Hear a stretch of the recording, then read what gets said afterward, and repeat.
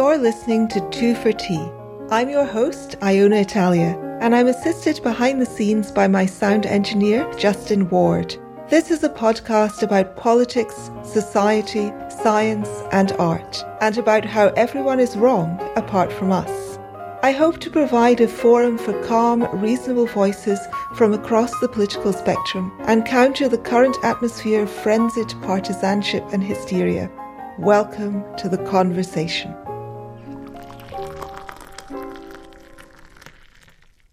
Hello everyone, you're listening to Two for Tea, and I'm your host, Iona Italia. I'm coming to you from a cottage in Suffolk at the moment, so I don't actually have my usual podcasting equipment with me here. I know our wonderful sound engineer, Justin Ward, will do a great job, so I'm not too concerned. But if the sound quality is not quite as good as usual, then that's why, and I apologize. It's absolutely gorgeous here, though. And I'm joined today by Will Storr. And Will has been on this podcast twice before because, as they say in the Twitter meme, I'm a simple person. I see a book by Will, I read it. And I've talked to him previously about his book, Selfie, How the West Became Self-Obsessed, which is about the largely misguided cult of self-esteem, and also about his book, The Science of Storytelling, which I highly recommend, partly because Will has one of the best reading voices of anybody I know of. And so you should, I absolutely recommend you get the audiobook of that one, and just, if for nothing else, only in order to listen to Will reading excerpts of classic fiction, because you're just an amazing reader. Thank you. Thanks. And he's also the author of a number of other nonfiction books. I'll put a link to his website in the show notes, as well as a brief novel which I absolutely loved, a dark, twisted, sick little novel called The Hunger and the Howling of Killian Lone. And I'll put links to all of that in the show notes. And I'm here to talk to Will about his latest book, which is called The Status Game. Actually, what's the subtitle? I have my Kindle version in front of me. So The Status Game on Social Position and How We Use It. Welcome, Will. Welcome back. Thanks, Iona. Thanks for that lovely introduction. It's my pleasure. I'm going to begin by reading a section from the Status Games, and this is from my second favourite chapter. We'll get to what my favourite chapter is, I think, later. I'll reveal that later.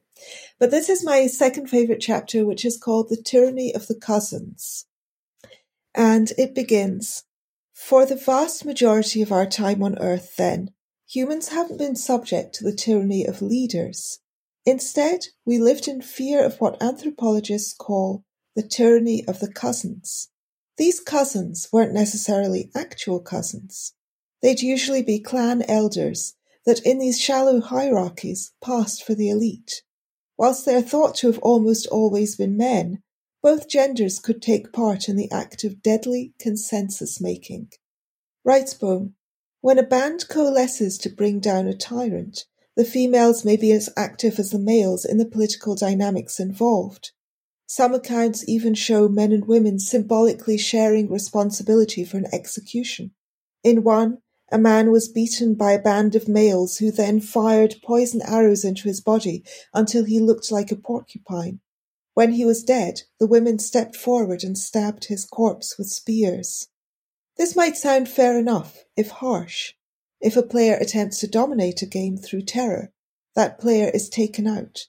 Execution is the ultimate humiliation, a rejection by the game that's physical as well as psychological, not to mention final. But unfortunately for the history of the human race, it's not quite as straightforward as this. The problem is, there aren't two separate and easily identifiable forms of player, tyrants and non-tyrants. We all contain the capacity for tyranny. Who's the tyrant and who's the victim can often be difficult to tell. The cousins themselves could be brutal. The same hunter-gatherer groups that came together to bloodily cancel tyrants also used deadly force against those who broke many other of their game's rules. Players could be executed for theft and hoarding of meat, for malicious sorcery, for unauthorized viewing of the magic trumpets, and for treading on the men's secret path. The games we evolved to play could be oppressive and terrifying. Anthropologist Professor Richard Wrongham describes us as having lived in a social cage of tradition, in which players lived or died by their willingness to conform. The power of these cousins was absolute. If you did not conform to their dictates, you were in danger. Reading that back, I feel that passage might not be the easiest one to understand context, but that will give you a little bit of a taste of some of the things that are happening in the book. But maybe let's begin by taking a step back, because you organize the book, or part of the way you structure the book is around 3 different kinds of status games. One's involving dominance, games involving competence, and games involving virtue. So let's start there. Talk to us about those 3 forms of status games. Yeah, so I guess I just begin by just mentioning, just sort of pointing out that we've been competing for status, for millions of years, since before we were human. And the first of those games that you mentioned, dominance games, are the ones that we have been playing for the longest.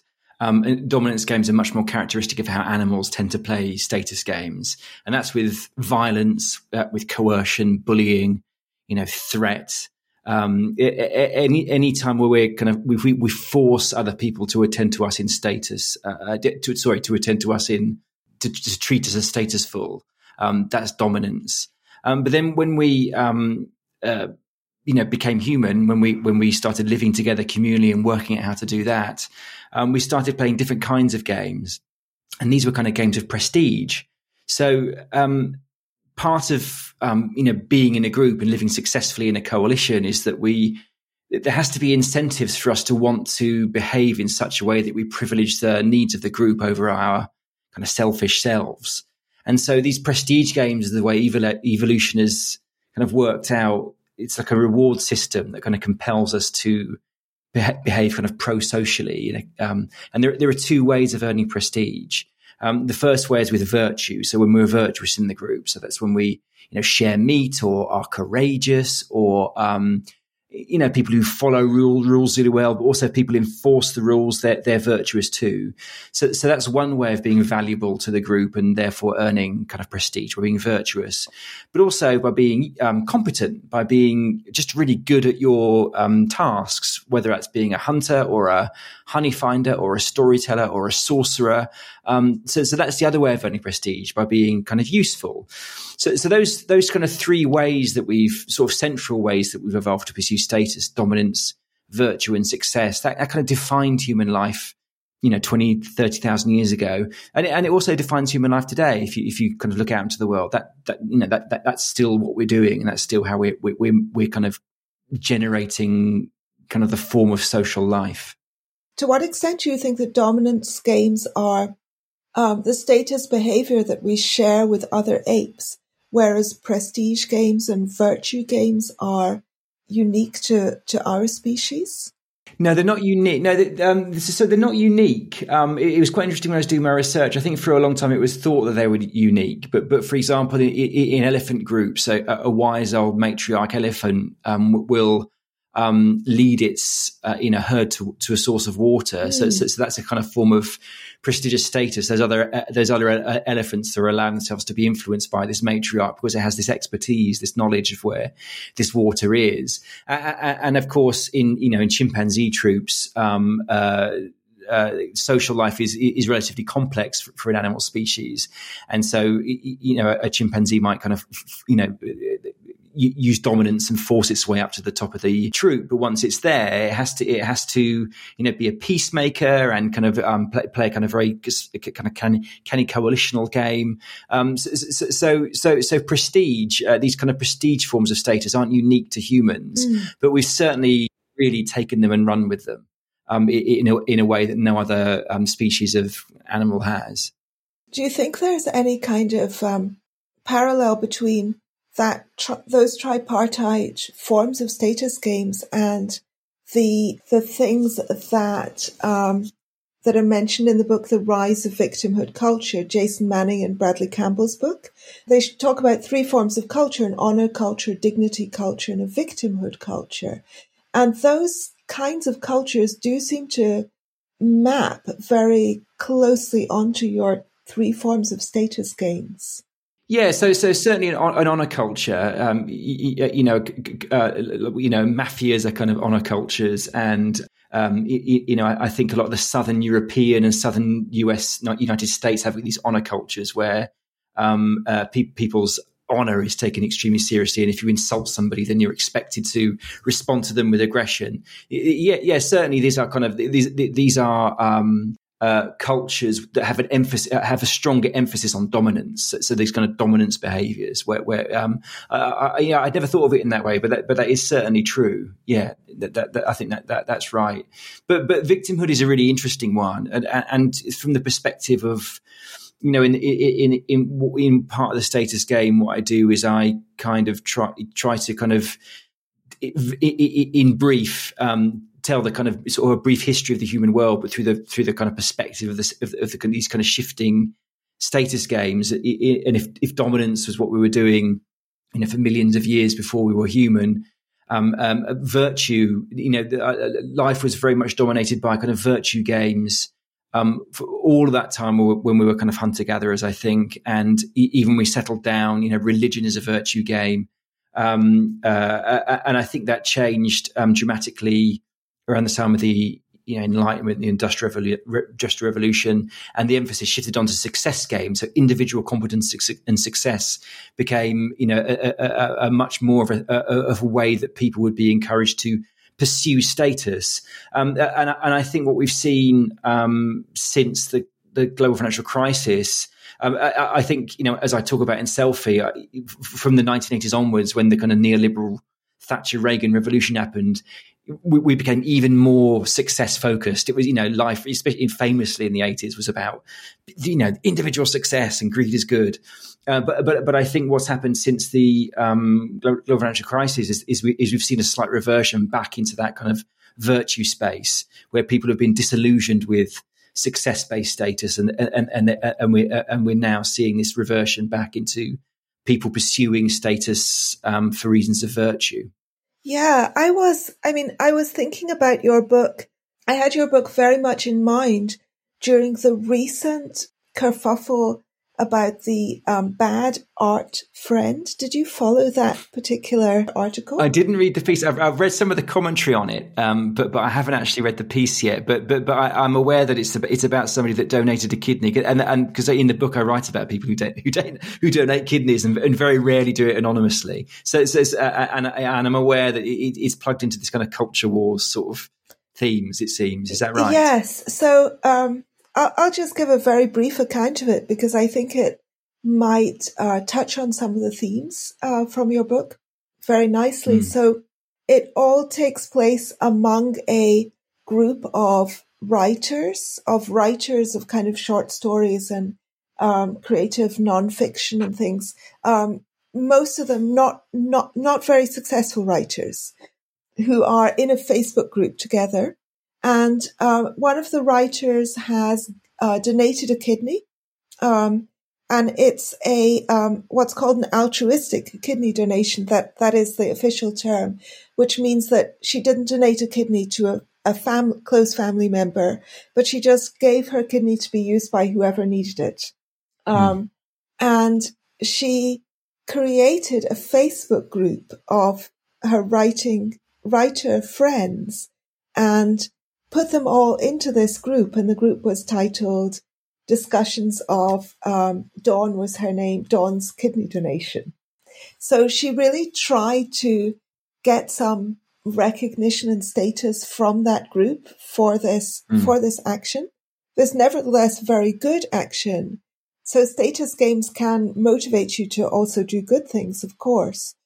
And the people in the group got really pissed off And especially one of the other writers who then wrote a story about Dawn, and she made her story all about how basically when white people donate kidneys, that's white saviorism and it's racist, was her implication. And she, as a mixed race person, found it sort of morally repugnant that Dawn had done this thing and boasted about it in the Facebook group. So she seemed to be attempting through this story to claim the moral status for herself. And this has really kind of backfired, I think. There were other issues involved, but from a status point of view, that's how I would analyze it. And the really interesting thing for me, and the thing that is very familiar to me, is how incredibly competitive and catty the women were in this Facebook group towards each other, and the kind of internecine struggle within the group for status, to be the cool person and the most praised person in this tiny Facebook group, while none of them were actually receiving much money or fame or status for their writing from the outside world. Yeah, I mean that's fascinating, and it is, you know, it's classic. It's classic status games. I mean, as you know, in the book, I talk a lot about social media and this idea that, you know, we're very good at blaming Mark Zuckerberg and Jack Dorsey for creating all the toxicity online. But toxicity is what you're going to get when you know, in a sense, when you connect people together, they're going to compete for status, and sometimes that's going to be ugly. I mean, the other thing I'd say about that is that the reason that it's sort of complex is because on the one hand, the donor was just doing what people do. You know, I think people look down their noses a little bit at status pursuit, and they don't understand that, you know, status is a fundamental human need, and, you know, that it's like a psychological need, like food and water is a physical need. You know, without enough status, we become depressed, and even our physical health suffers. It's essential to our well-being that we feel of value to people, and so we need it, and so it's an important thing, and.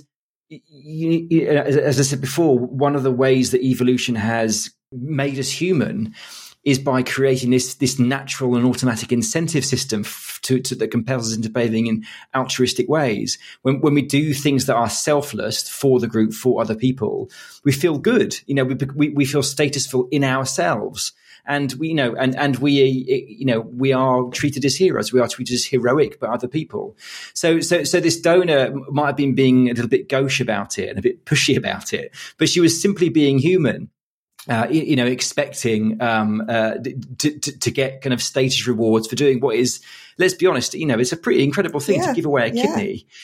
Having surgery is no joke, and getting rid of a kidney is no joke. So, you know, fair enough. But the other thing that's very interesting is the other thing I write about in the book is that that humans, because humans are incredibly interested in their own status, and because status is relative, that is, you know, so if people in our group suddenly feel like they're getting a lot of status, that diminishes our status. We're unbelievably chippy about the status claims of the people around us. We don't like it when people are demanding or expecting or appear to be behaving as if they're kind of deserving of status. So you know, and anthropologists sometimes call that big shot behavior. And, you know, in the book I write about this, is like there are lots of checks and balances in hunter-gatherer tribes to make sure that the people don't rise too high up. And, you know, people often say that hunter-gatherer tribes are egalitarian, and that's relatively true.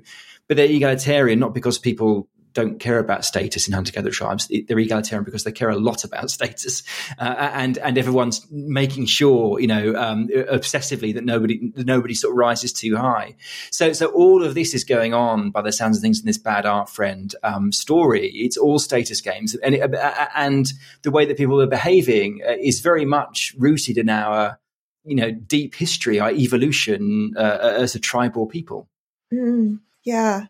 You talk about the way in which people not only compete directly within the status games, but use a kind of enforcement of the rules to gain status. Can you talk about that phenomenon of the cousins and the tyranny of the cousins, that I've tried and failed to read a relevant passage from earlier. No, it was great. It was great. No, it was perfect. It was just the right bit. Yeah, a bit just to explain it and give it a bit of context. Yes, please. One of the reasons that I wanted to write the book was because I've kind of in Selfie wrote about the beginning of the culture wars. I wrote about the story of Austin Heinz, who was this white male technologist who was accused of misogyny and ended up being hounded to.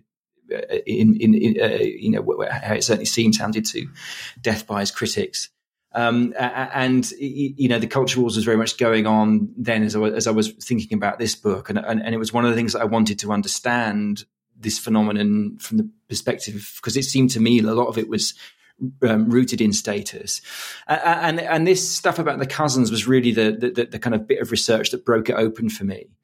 And this is the research that shows kind of counterintuitively, perhaps, that we haven't actually evolved to live under the power of leaders. We live in a world today of superstar CEOs and presidents and prime ministers and queens and kings and celebrities, and it feels like we've got this automatic preponderance to slot in underneath kind of all powerful leaders, but it's actually not the case. That the groups in which we evolved most often didn't have kind of big man style leaders in inverted commas. They were much more ruled by a form of consensus.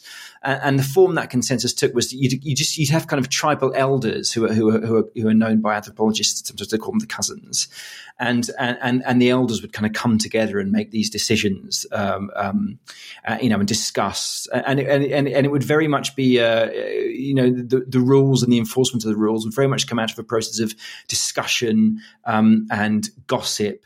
And this sense that this kind of decision was, forming itself, throughout the group, and there would be a kind of a sense of consensus build. So yeah, I mean, so that's why the talk. We didn't live under the tyranny of leaders; we lived under the tyranny of the cousins, and so really, what that means is that we've evolved to fear the group. The group was the thing that had power, and as part of that research, it really reminded me of what we see on social media. Because once again, all social media is like millions of people connected together and being permitted, being given a platform to compete for status, dominance, virtue, and success.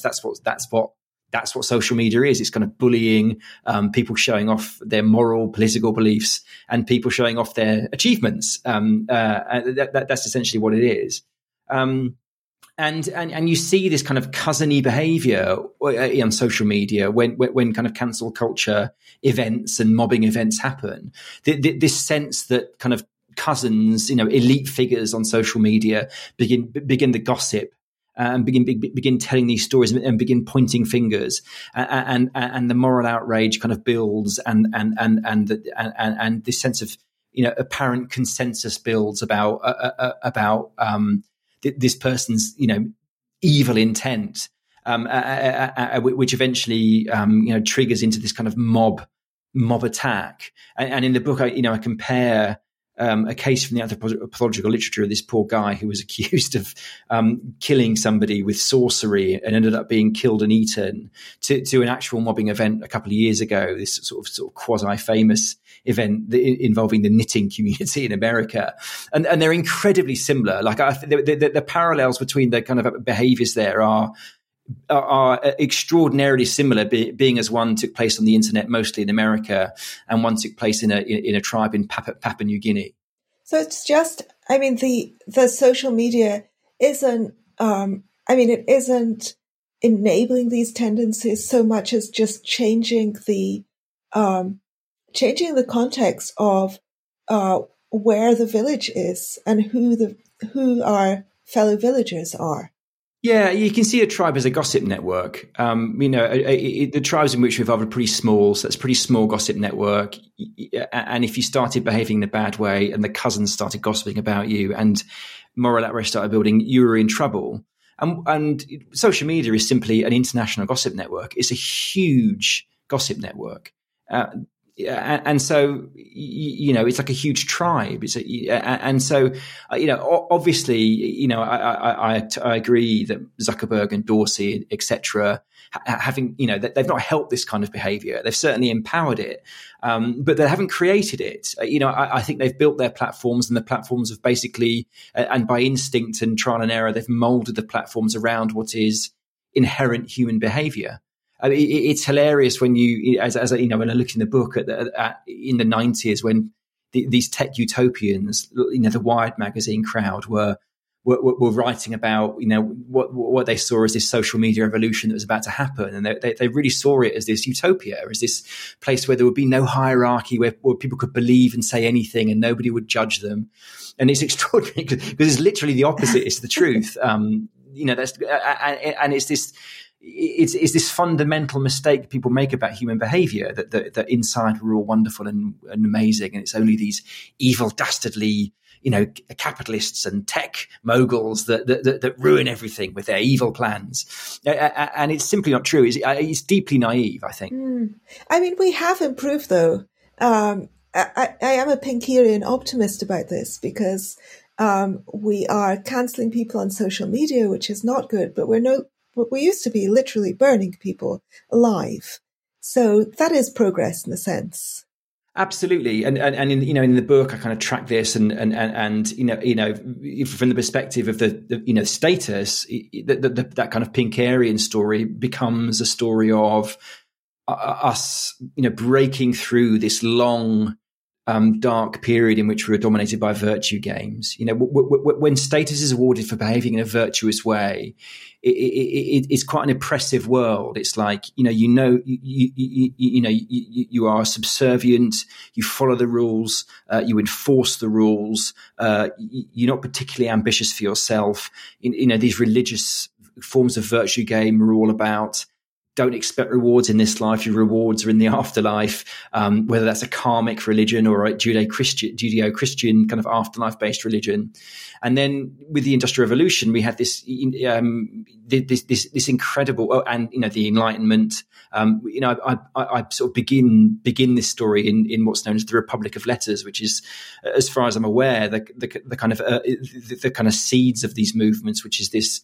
At the time, it was mostly aristocrats who exploited the early Western European postal network to start swapping ideas, and there became this status game, which was in which status was awarded for the discovery of new and useful knowledge, and that never happened before in this way. And so they would send letters and pamphlets to each other and expect their ideas to be tested, questioned, improved. And it was the beginning of the scientific revolution. It was the beginning of the Enlightenment, and this eventually spread down from the aristocratic classes down, beginning in Western Europe. And so status began to be awarded for the discovery of new and useful knowledge, and that's the Industrial Revolution.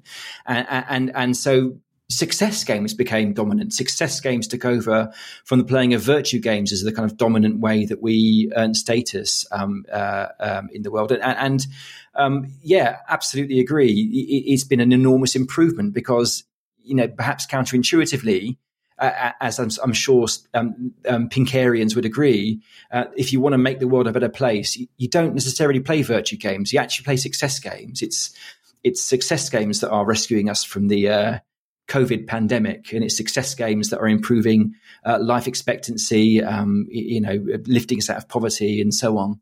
100%. And I was thinking about the way in which, this feeds into what you say about the Enlightenment and the shift over to success games. I mean, in science, one of the things that enables science to advance is scientists' jealousy of each other.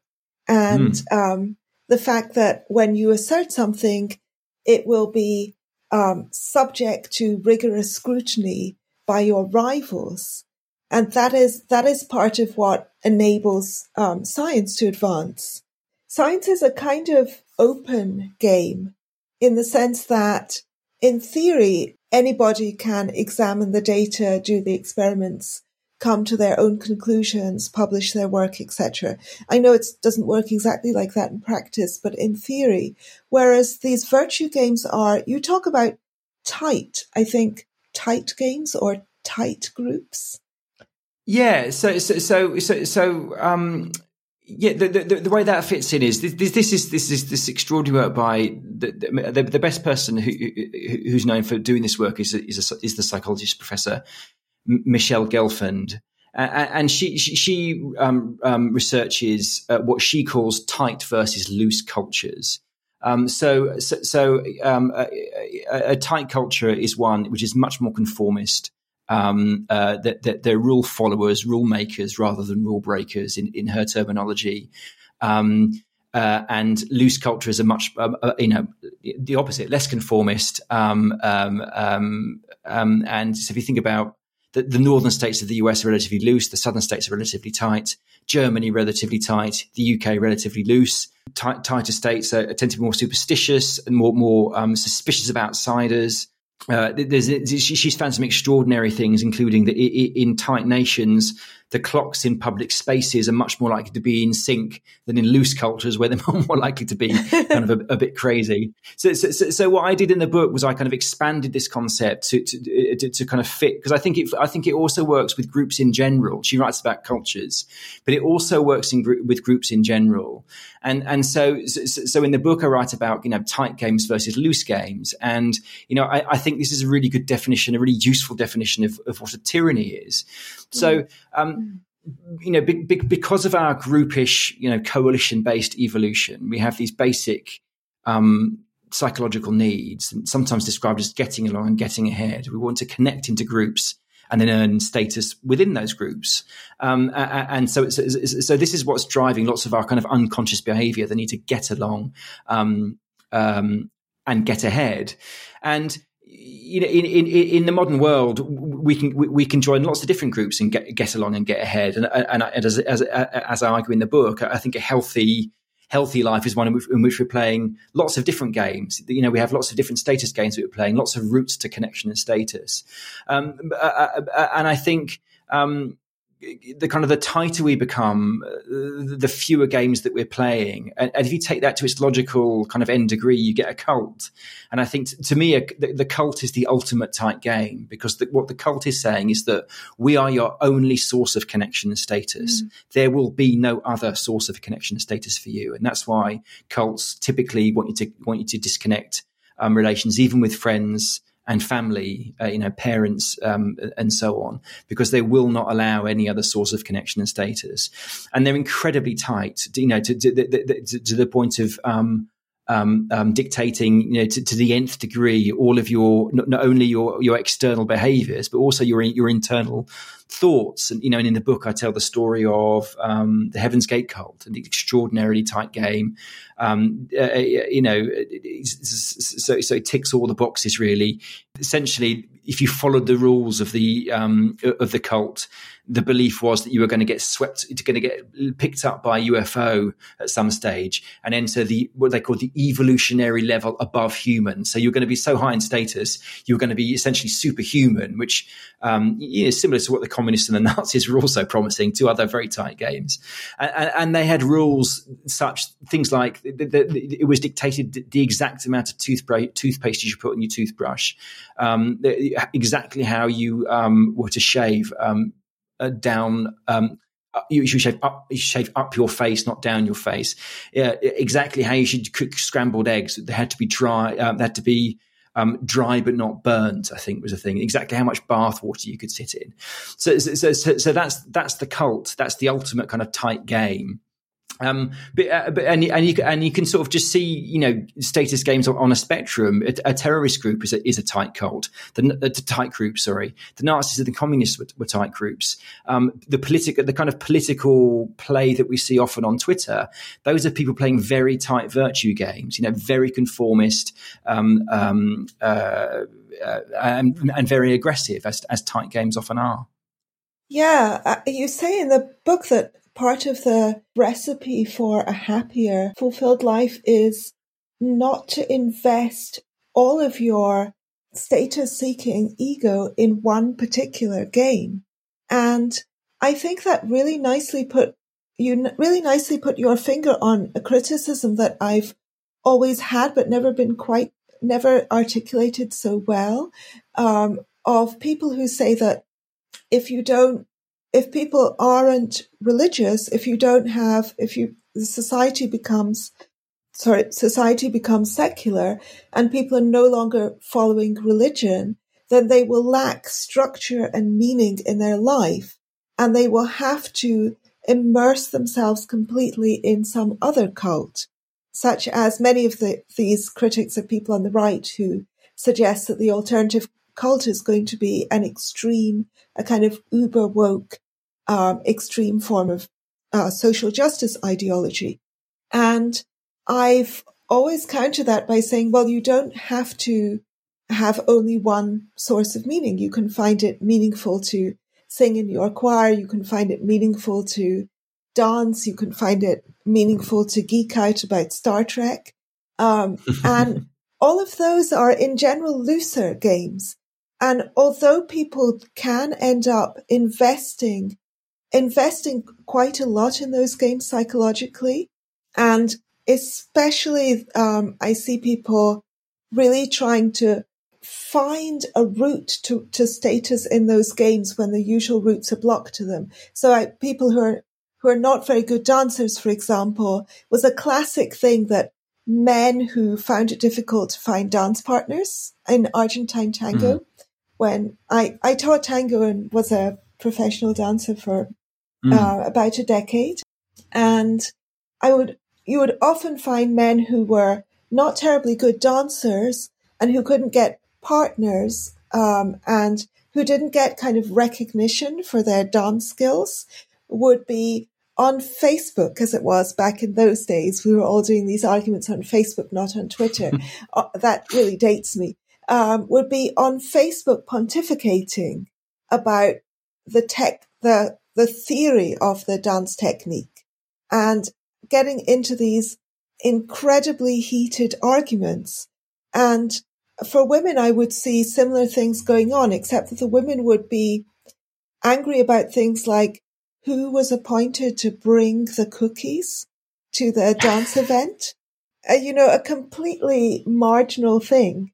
And this is a dance event where people often don't even eat the cookies, because many dancers are watching their weight extremely carefully, or, they're too absorbed in the actual dancing and they're focused on something else.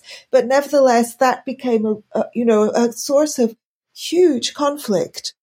So I do see people investing a lot of ego and getting very unhappy over these unwinnable kind of minor status games. But I don't see anybody committing suicide over those games, because it's clear, that bringing the cookies obviously isn't the main point of your life.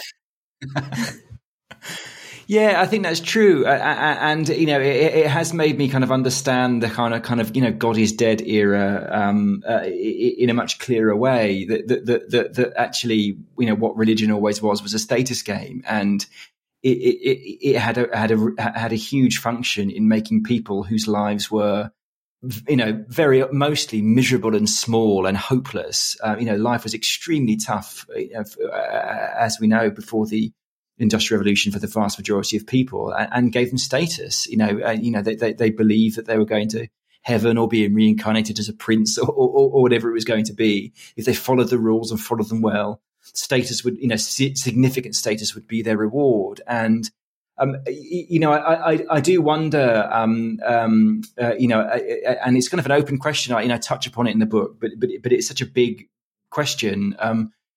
About what's happened to the quality of the status that life offers these days. And the place I touched on in the book is, back when I was a journalist, I was doing a profile of, his name was Josh Brandon, and he was Britain's most successful male escort. There's a big story about this guy, fascinating guy. And I went back to the old mining village, mining town in which he was brought up in rural Wales, and met his family and friends, and was telling the story about why he felt he wanted to leave this town, which is called Amarnford. And so Amarnford was, once a mining town, and the mines closed down. But even when the mines closed down, it was full of independent businesses. The high street was like butchers and bakers and candlestick makers. So lots of locally owned businesses. But then what happened is the Tesco's moved in. And, for non-British listeners, Tesco's is like a Walmart, a big supermarket. And when Tesco's moved in, all the local businesses essentially shut down. And one of Brandon's friends said to me, and it really moved me, and it really just made me see this whole business in a new way. He just said, what we've got now is just young people who've just got a life is just spent going up and down along the aisles, and that's their life. And he said, there was a certain pride in going to work for your family butchers, and then you take over the butchers. And he says, no, but you don't get anything out of working behind the Tesco's butcher's counter. I'm paraphrasing him. And I thought, God, that is absolutely true. And that's a form of deprivation that doesn't show up in the statistics, because as far as the statistics is concerned, people are still being employed in that town. It's just that they're not being employed in the old businesses. They're being employed in the Tesco's now. But actually there is a deprivation now, because as this person quite rightly said, there's pride or there's status in, I've gone to work for my parents' butcher shop that's been there since 1843, and one day I'm going to take it over and I'm going to get to make all the changes that I think it needs to be made. We're going to go organic and whatever. And there just isn't that for most people in working for the Tesco's butcher's counter. So I do think that's a huge thing for the kind of post-religious landscape. The fact that modern corporate status games, we end up bickering over the cookies. And I don't know how. I don't think that's good for us. And I do wonder if this great kind of retreat to virtue that we've seen post global financial crisis and manifesting most obviously in the culture wars, is that part of this thing that people just don't get significant status out of their kind of capitalistic lives anymore. Mm-hmm. I think that may well be the case, and I wonder whether. In general, there's been such a shift, and the pandemic, of course, has not helped, but things were already going very strongly in that direction, away from in-person interactions to online interactions. And I think that people are looking for the same things, for the same kind of connection and recognition, which is a kind of form of status in a sense, being listened to. And they're looking for that online, but online what you get is a kind of aspartame version. And so there's a grade inflation going on. In order to feel that kind of sense of status that you could get from holding forth, as my uncles used to do when I was growing up. They would sit there blethering away and people would have to listen to them talking a load of nonsense down at the pub or something. And that would give them a sense of kind of pride and status. And to get that same feeling, in later life, they were having arguments on Facebook, but Facebook doesn't, it's my belief, Facebook doesn't give you the same level of reward, or Twitter or whatever. No. And therefore, you keep trying to rack up more and more and more and more likes. It's like, it's like the currency in Bolivia. Suddenly you need a wheelbarrow worth of likes to buy one kind of iota of status. And the price is constantly rising. Yeah, and I think the nature of the platforms, encourages it. One of the things I thought was so fascinating was when you're reading about some of the way the brain processes kind of reality, and this understanding that the brain processes, our environment as one neuroscientist describes it as a reward space, and it's like when you're playing a computer game, and it's Pac-Man cookies or it's Mario Kart and gold coins. That's one way that the brain passes our reality. It has this very powerful and chippy status detection system, they call it, in which it kind of assigns status value to objects, to watches and flashy shoes, but also to appearance and tone of voice and body language and belief and behavior. So it's assigning all these all these things are status value. Even there's a frequency in our spoken voice that's not possible to consciously hear that adjusts itself to the person that we're talking to, and there's this kind of a status kind of setting that goes on where one will set and one will defer to the other. So the brain has got this very powerful set of systems in which it's kind of detecting where we sit versus other people whenever we meet other people. And these are stripped away on social media. All we've got is a written sentence pretty much. So there's all this incredibly complex, evolved stuff going on, this negotiation going on between people when they meet in person, which is just stripped away. And I think that's why it's so easy to become triggered by a comment on social media, because the tone of voice isn't there, the respectful look in the eye isn't there, the body language isn't there, and this is that stuff has evolved for a reason, and it's evolved to keep us cooperating. So yeah, it's a terrible environment for human interaction, because you cannot strip the need for status and the need for connection. You can't strip that away from human interaction. Yeah. I could say a ton more about this, but I want to shift away from this topic to my favorite chapter of the book, which was about the Nazis. And I just love the Nazis. Don't quote me on that. But it's an ongoing preoccupation of your work is why people who are not necessarily stupid believe ridiculous things, and why people who are not necessarily psychopaths do evil things. Yeah. What do those people have in common with all of us? So that's something that it's something actually which you and the writer Ewan Morrison, who's a personal friend of mine, have very much in common. There's a lot of overlap in your work on this. But something you look at in your book, for example, The Heretics, I think it's called The Heretics, which is about people believing impossible, unscientific, crazy things. And you've also looked at how people get involved in cults. And part of that is that we really are wired to desire status, and it is absolutely necessary to our well-being, even to our physical well-being. And maybe we can talk a little bit about that, but it's, within the group, our status determines whether we are sheltered or unsheltered, how much we get to eat. Our thriving is in an evolutionary level very dependent on status. And so, when people offer us status, it makes sense to us to take it, even when the status is offered by somebody like Hitler. So I'm glad you mentioned that chapter. When we did an early draft of the book, somebody said, "Why are you just telling us stuff about the Nazis that we already know?" And I thought, I don't think people already know this. I thought it was I thought it was a very different, and I thought it was a very unusual take on the Nazis. Thank you. I feel validated that you've said that. Yeah, because nobody else has mentioned. I thought this was going to be such a controversial chapter because there's a whole 2 pages on all the good things Hitler did, and I thought, out of all the stuff in this book, this is what's going to get me into trouble. But literally, no one's mentioned the stuff about it. So yeah, I'll happily talk about this. So yeah, as you say, the starting point is that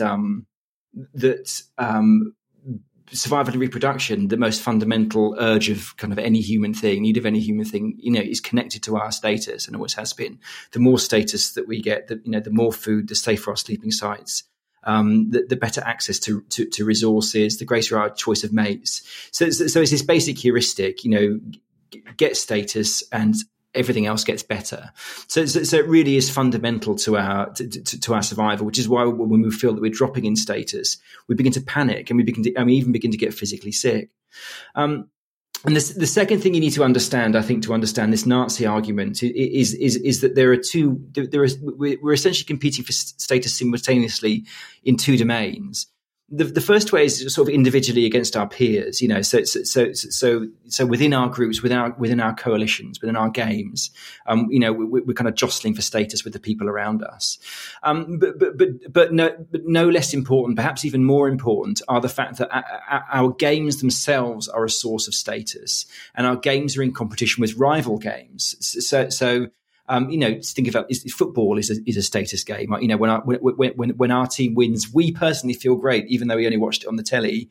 And when our win loses, we personally feel terrible. We feel as if we've done something terrible when our football team has lost, or at least we would if we were interested in football. I'm assuming you're not no. particularly either, but that's essentially how it works. But I play chess, which is a kind of ultimate pointless status game. Yeah, exactly. Right? I mean, you know, the games that we play are just using the circuitry that evolved to play status games. So yeah, I mean, you know, so with the Nazis, I mean, the other thing is that people tend to suffer particularly badly when they're you know, a bit grandiose and narcissistic. When a grandiose or narcissistic kind of person feels that they're not getting the status they deserve, they really do lash out in terrible ways. And there's a whole chapter on spree killers, serial killers, terrorists as examples of this. So going on to the Nazis, I mean, all of this is exactly what you see in the build up to the Second World War and the Holocaust. You know, a grandiose nation before World War I was Germany, and for good reason. You know, they were the most successful country in continental Europe, incredibly technologically and scientifically advanced, industrially successful, financially successful, and felt they were robbed. They should have won the First World War, and they were kind of robbed of it, and then were completely humiliated by this Treaty of Versailles. Which kind of robbed them of their kind of resources and tipped them into this incredibly catastrophic economic situation. And so, you know, I'm 46. I've been raised in the post-World War II era in a country that's kind of obsessed with World War II and kind of fretting about how it could possibly happen. And the story that we've always been told is that, well, the question's always been framed as, how could this cultured, smart, successful country become this awful, racist, violent place? And it's framed as if the kind of highness of Germany makes that kind of descent counterintuitive. But I argue that the kind of the high statusness, you know, is an essential part of what happened, because they were up there, and then suddenly, in a matter of years, they were at the bottom, and they were humiliated again and again and again and again. And we're raised to think, you know, some bizarre things. You know, one that basically Hitler was like the Jack Dorsey or the Mark Zuckerberg of Germany, this evil character that came in and hypnotized a nation with his charismatic eyes and his incredible speeches, and they kind of brainwashed a nation. But that's not what happened at all. I mean, Hitler came in and he promised status. He promised, he promised the restoration of Germany's, in inverted commas, rightful place on the level of the kind of world nations, to restore their economy, to bring back order, to bring back pride, and and to lead Germany into this kind of Third Reich, this incredible, glittering kind of world conquering future. So he promised status. He promised this humiliated nation the restoration of their rank. And not only did he do that, he delivered it. Under the Nazis, the economy was restored. As I say in the book, there's a kind of dizzying list of things that he did for the German people, which I'd certainly never read about before, because I think it's a bit taboo, because we're so possessed with this story of evil Nazis. And of course they did. I'm not saying they didn't do completely disgusting and terrible things. Of course they did. But you can't understand the rise of the Nazis without understanding the fact that Hitler not only promised to restore their status, he achieved it too in no short order. So as well as things like, the motorway system and the restoration of the economy, he also, he rolled back the Treaty of Versailles. He took back the territories that were taken from him with without any resistance from the Allies. He kind of humiliated the forces that he humiliated the nation, and those famous scenes of Germans kind of flooding the streets in their hundreds of thousands, but treating Hitler as if he was a returned god. Tended to happen when that happened, when he achieved some extraordinary new victory against the French and the British and the people behind the Treaty of Versailles.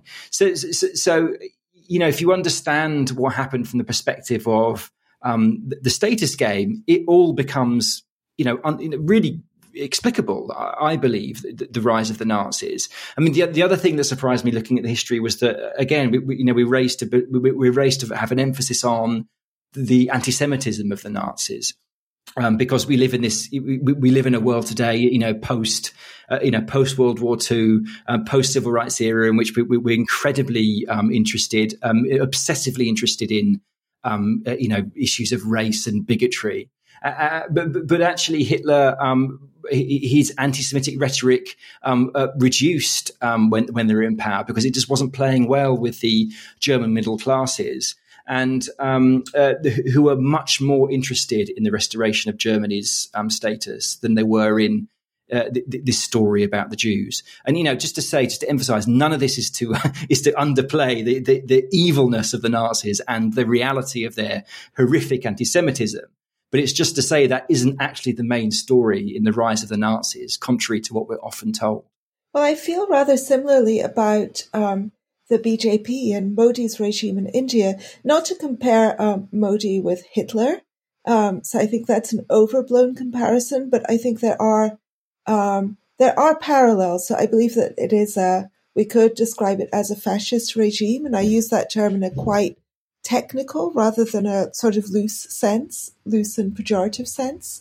But of course, the BJP they exploit anti-Muslim sentiment in the same way as Hitler and the Nazis exploited anti-Semitism, but they don't run on that. That's not their program. Their program isn't, we need to appeal to these people because they hate Muslims, and they will vote for us because they hate Muslims. No, they appeal to people on this idea of the Gujarat model, that they will bring more success to India, that they will bring more status to India, that they will restore the kind of glory of the Hindu nation, etc. This is the stuff. This is the stuff that works, and I think this obsessive focus on bigotry and prejudice, it's a very modern Western obsession, and we miss the main story when we only focus on that. I'm not familiar with the situation in India as you are, but it sounds absolutely the same as what I've been reading about with both with the rise of the Nazis. If you want to get power, you promise status. You promise sort of great status to your people. Mm. Yeah, I want to just return for a moment to that idea that when we don't have status, it can actually affect us physically and make us ill, because that's another thing that you talk about in the book, studies that were done on the UK civil service and the way in which there were, the higher up you were within that highly structured status game that is the civil service, the healthier you were. And that this isn't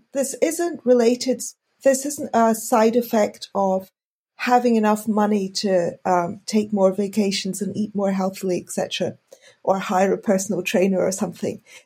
This is actually directly related to the status itself.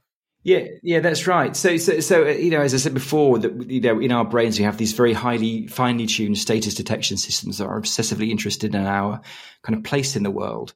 And there was an extraordinary series, this is called the Whitehall Studies, that was kind of led by a guy called Dr. Michael Marmot, and he found, to their surprise, that as you say, the British Civil Service is a huge organisation, extremely stratified. And exactly when you went down that kind of the ranking system, the further you went down, the greater your, the sicker you were likely to become, and the earlier you were likely to die, from various illnesses. And as you say, it's not about, oh, well, the rich people could afford personal trainers and to eat organic food. It wasn't connected to that at all. It was something else. And they found this effect in men, found it in women. And they even found it in baboons. So in the laboratory, they found in a baboon troop it was the same. The higher the rank of the baboon in the troop, the healthier they were, and the less likely they were to fall sick from various illnesses. And they even conspired to change the hierarchy of the baboon troop. And when they changed it, the health outcomes of the baboons changed in lockstep. They switched. So there are various sort of theories as to why this is. And I think the most compelling theory comes from this field of social genomics, a relatively new field, which looks at how the function of our genes changes or is affected by our social worlds, the reality of our social worlds. And this idea is that if the brain, if the status detection system figures that we are, not sufficiently high up the rankings, it will be more likely to flip our kind of bodies into a state of stress, inflammation, prepare it for attack and potential problems. And these states, evolve to deal with short-term problems. They're very unhealthy if we are in them for kind of long periods of time. So it's, they make us more likely to have things like Alzheimer's, cancer, heart disease, and so on. So the Steve Cole is a kind of world expert in social genomics, and he basically said that. Told me that being beaten down in the rat race naturally changes what you expect from tomorrow, and that does seem to filter down into the way your cells prepare for tomorrow. So that's the extraordinary power of the status game. The brain kind of reads where we are in the rankings and prepares our body, changes the function of our cells in the body accordingly. How much do you think that has to do with locus of control? I.e., when you have higher status, you have also more control over what you can do, how you live, etc. And the lower the status, the more subject you are, the more insecure your position is. Literally, the more subject you are to having everything snatched away from you by someone else.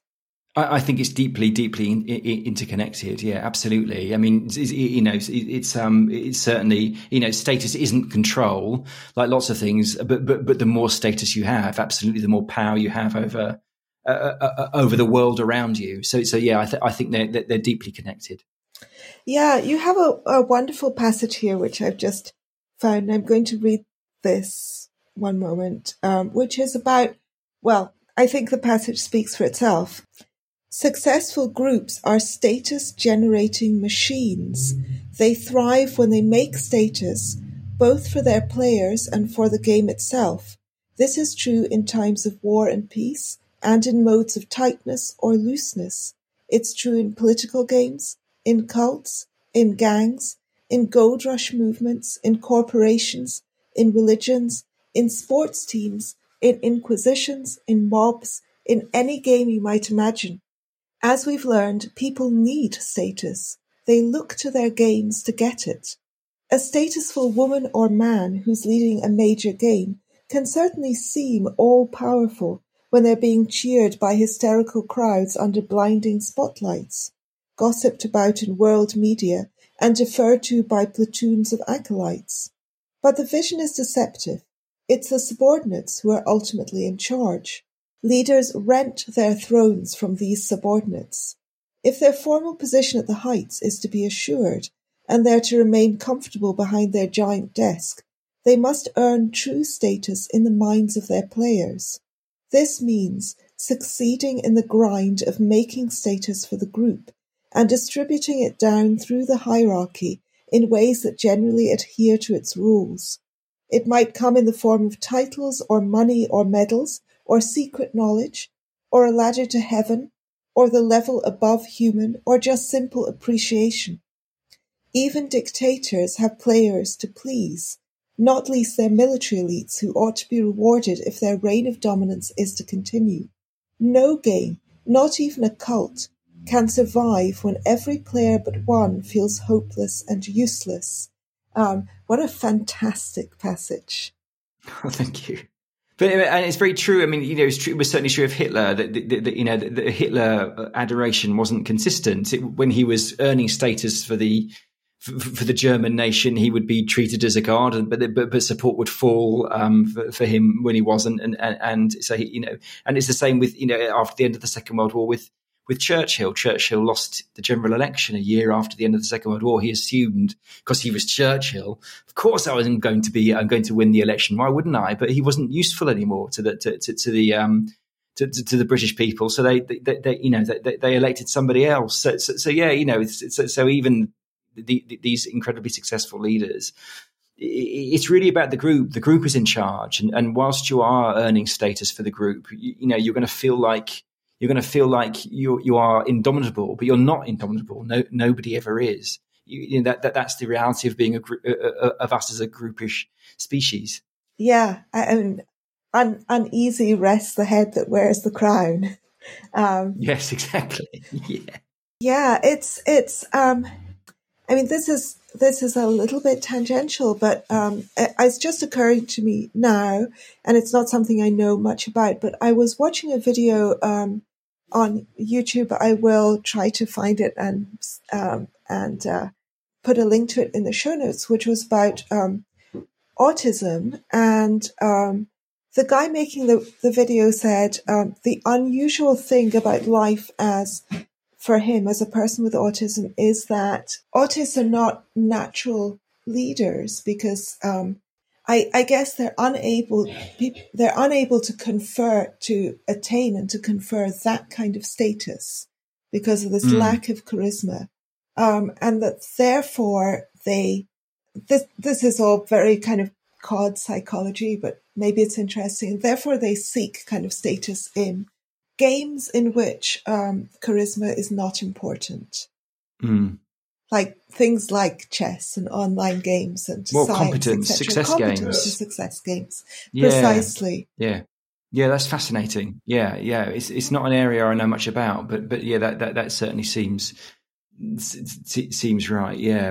So at the end of the book, you talk a little bit about what we should do to be less. I guess not to be less enthralled to these status games, because that is inevitable, but to have just a less unhappy time of it. And you talk about, we talked a little bit already about playing kind of looser games, investing less of your ego in one specific type of status. Putting your eggs into different baskets, but you have a few other suggestions, I believe, in the book, and also in a couple of other interviews that I've listened to that you've recently done about the book. Yeah, so there's a few different suggestions. One of them is to play this kind of hierarchy of games. As I said before, is so avoid the tight games. But I'd also, play a few different games. So ideally, you want a few different sources of connection and status. But it's no good just sort of playing a few equally, because it's actually quite hard to get status. You've got to put some effort and some thought into that. So I think the most appropriate thing is to play out this hierarchy of games where you've got one main game, but you're kind of hedging it. You've got other sources. So if something goes wrong with that main game, as it will inevitably from time to time, you're not going to suffer this kind of existential collapse of who am I? Because you can think about our for every game we play, we have an identity, and that is an identity. So I have an identity as a writer. That is the main game that I play. So when things go wrong and I lose status in that game, it does feel like this existential, like me, myself, and I are collapsing in some, dissolving in some fundamental way. That's how kind of powerful it is. So I think it's basically don't be like me, just have one game, try and have this hierarchy of games. And another thing that sort of I think is... That's odd, because I think of you as a bit of a role model, actually. I wish I were as successful as Will. Oh, thank you. That's nice to hear. Thank you. The other one is about... I think is interesting is about the fact that we have this kind of status to give. I mean, and I think this is the extraordinary thing about status, that it doesn't cost anything, and we have it to give other people. And we can. Well, there's two things. We can sort of quite jealously guard it, as if by giving it away, we sort of giving some of our own status away, which just isn't true. And also that when we feel that our status is under threat, even in a kind of banal and shallow way, like, if we're treated less than ideally in a supermarket queue, for example, we automatically flip into this dominant state where we kind of get chippy and demand the restoration of our status. We demand to be attended to with respect. And I think it's also useful to be really mindful of that and to try and be in this mindset of, actually, rather than responding with dominance, respond with prestige. Because if you respond by giving other people status, even if we don't think logically they've deserved it, that's going to redound on us. We're going to get a better reputation. And actually, I think it's a much better long-term strategy than by constantly chippily responding with these small moments of dominance. And another one that I've not really spoken about at all is this idea of seeing the world not in terms of right and wrong, but in terms of trade-offs.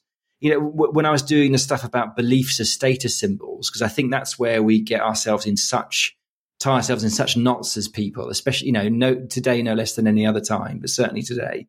Is in that we use beliefs as status symbols. We use people's beliefs as ways of awarding or removing status. It's those beliefs that we tend to get very upset and get emotional and go to war about.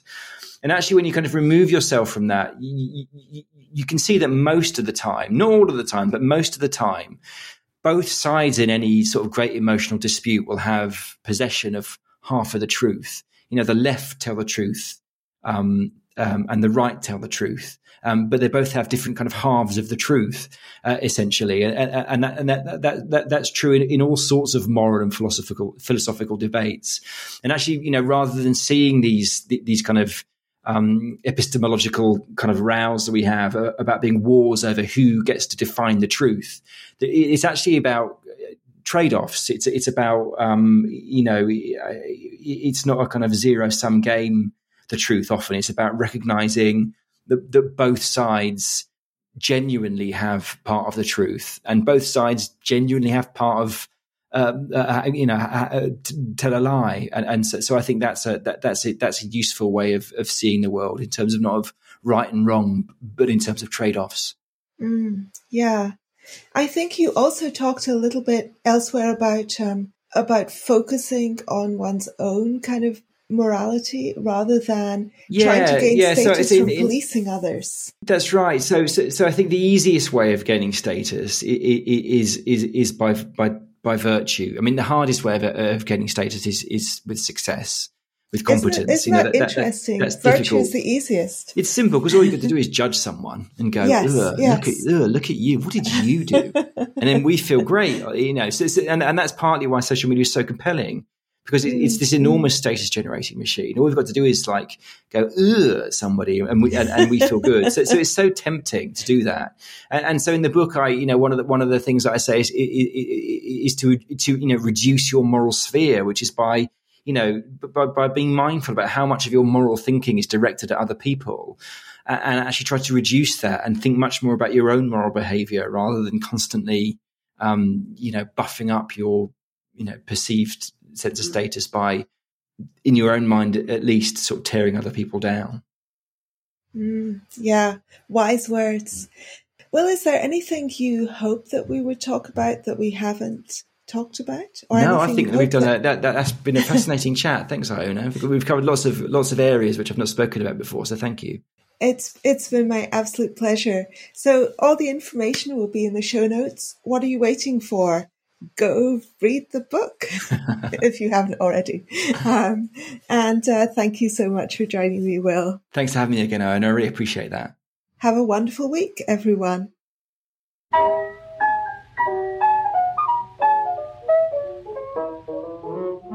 Thank you so much for listening to Two for Tea.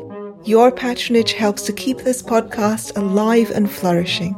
Your support means the world to me. Stay well, stay happy, and have a wonderful week.